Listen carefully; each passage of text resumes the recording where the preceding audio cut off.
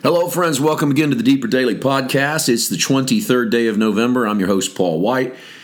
That 23rd day of November here in the United States is Thanksgiving Day. This is the day set aside in our country for national thanks. And most of the time it is accompanied by large quantities of food that is often cooked for days until there's more food than you know what to do with. And people sit and watch football and take naps and just enjoy one another's company. And hopefully you'll be enjoying the company of those that you're with. And I'm not speaking a universal definition of this to everyone. I know that everyone comes at it from different backgrounds and different places. So in whatever way that if you're in the U.S. and you celebrate Thanksgiving today, I pray that it is a time of true Thanksgiving for you.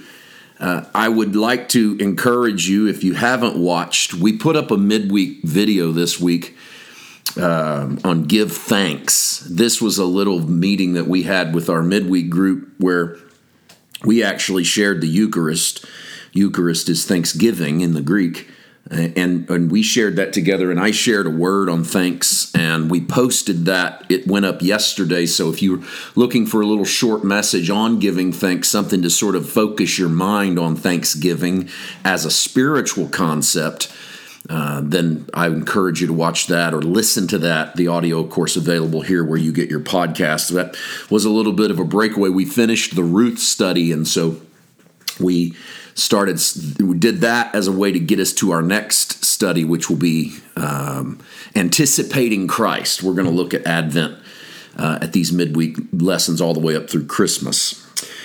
Well, today, this is not a Thanksgiving-themed lesson, because that's why I was telling you about that other one. You can go watch Give Thanks, or if you need a Thanksgiving-themed message on this day. We're going to continue our journey through the Gospel of Luke. We're in chapter 4. And yesterday we read the 18th and 19th verses, those famous, "The Spirit of the Lord is upon me." But I want to begin the sort of the breakdown, pulling some of the meat from these passages to the surface to really let us focus, so that it's not just this group thing, because there's so much happening in this text. I think it's worth looking at. Let's start with "The Spirit of the Lord is upon me, because he has anointed me." Jesus is the eternal Son of God. Jesus is not an afterthought. It is not God looking at the earth and saying, okay, none of this other stuff is working, so I'll become one of them. I sometimes tongue-in-cheek say it that way, but it's not that way at all. It's not as if God decides at the last moment, well, now I'll become a man. Jesus is the eternal Son of God. If he's eternal, then he didn't become the anointed Savior. He's always been Savior. We know this because the Bible tells us that he was from the foundation of the world. And so it's Christ in Isaiah 61:1, speaking through Isaiah. It's the Spirit of Christ speaking through the prophet when he says, "The Spirit of the Lord is upon me." Isaiah is saying it, he's writing it, or someone writing under the name Isaiah, but it's the Spirit of Christ speaking through the prophet. Notice that he does not say, "The Spirit has come upon me," because that would denote that the Spirit of the Lord was not on Jesus, and then the Spirit of the Lord was upon Jesus. But what we see at his baptism back in chapter 3, and the Spirit of the Lord descended upon him in the form of a dove, that was just the sign that revealed the eternal truth that he is the anointed Son of God. That is not a temporal truth. That is not a 10 seconds ago he wasn't anointed, but boom, now he's anointed. Jesus is the anointed Savior. We get to see that through the sign of the dove at his baptism, but it's just a sign. He is the eternal Son of God. So when he says, "The Spirit of the Lord is upon me because he has anointed me," yes, he's quoting Isaiah 61, but in a way that I hope I can convey properly, he's quoting himself. He's quoting the Spirit of Christ that rests upon that prophecy of Isaiah. So what is he anointed to do? This is the crucial part of these verses because it really shows us the heartbeat of the anointed Jesus. What is he here to do?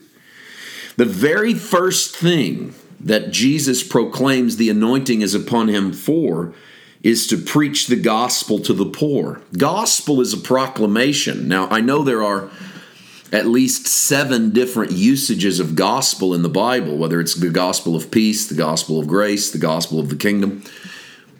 So I'm not trying to break them down into the individual components. That's a worthwhile study. I truly believe it's worthwhile to study all the proclamations of good news. But when we say the phrase gospel, we're speaking about not just saying good news, we're talking about a proclamation. The gospel is more proclamation than invitation. A lot of us have turned the gospel into an invitation. We say, here's what God did for you. Won't you accept him? We invite you to accept him. Won't you come up here and accept him? Are you going to pray this prayer and accept him? And then the gospel becomes a doorway to ask Jesus into your heart as an individual Savior. But that's not what gospel means. The gospel is a proclamation of good news that the king has arrived, that he's brought something with him. The Greek or the Romans would use this word. The Caesars would use the phrase gospel to proclaim the ascent of a new Caesar. That it was good news, you got a new emperor. So when the Christians begin using the word, they're using it in a sense of good news, there's a new king on the scene. And that's the best possible news to the poor because they're at the bottom of the ladder in every way. And by hearing the gospel proclaimed to the poor, they're hearing good news. There's a new kingdom. And in the new kingdom, you get in first because in the kingdoms of the earth, you are forgotten, marginalized, stepped on. But in the kingdom of Christ, there's no reputation that gets you in, no money that gets you in, no authority nor power that gets you in. So good news, poor. The kingdom has come. We're going to look at some more of these as we break this verse down tomorrow. Have a great Thanksgiving to all of my American friends and to everyone else. Be thankful. Have a great day. We'll see you tomorrow. God bless.